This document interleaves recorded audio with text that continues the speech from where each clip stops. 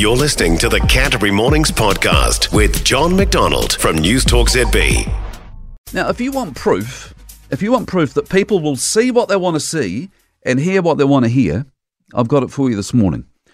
And it's to do with last night's leaders' debate on TV3, which, by the way, blew last week's debate on TV1 out of the water, didn't it?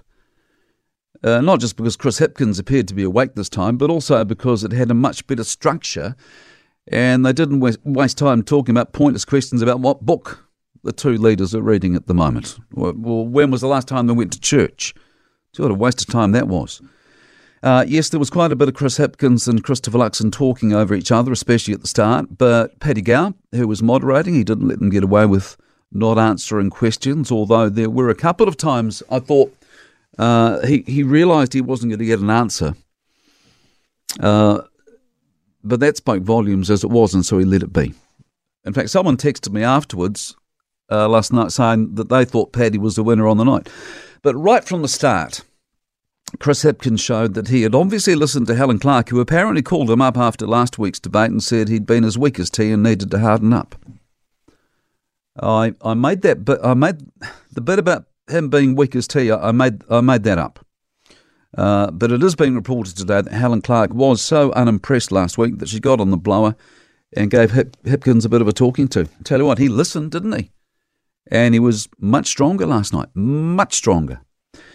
And as always happens with these things, people are asked who they thought won the thing, which I'll get to. But first, I've got to say that aside from beating TV1 with the debate itself, TV3 also beat TV1 hands down when it came to the panel they put together to provide analysis afterwards. You'll remember last week how we had Tau Hanare and David Cunliffe going into overdrive with those sporting analogies, which was cringe material, wasn't it? Last night, TV3 had Josie Begani, Julian Wilcox and Janet Wilson, and there was zero sporting analogies, which was brilliant in itself.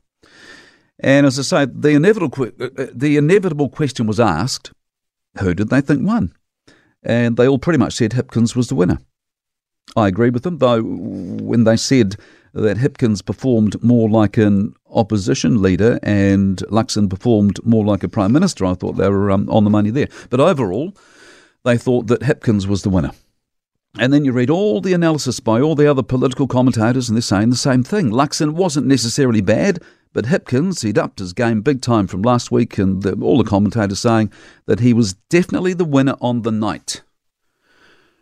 Which brings me to what I was saying earlier about people, especially voters, seeing what they want to see and hearing what they want to hear. And the evidence today, or there is evidence today, that is definitely what happens. There's an online poll running this morning on the New Zealand Herald website asking people who they think won last night's debate. And the results so far are the complete opposite of what all the commentators are saying. When I last checked, 62% of people were saying that they thought Christopher Luxon won the debate, and 32% were saying Chris Hipkins was the winner.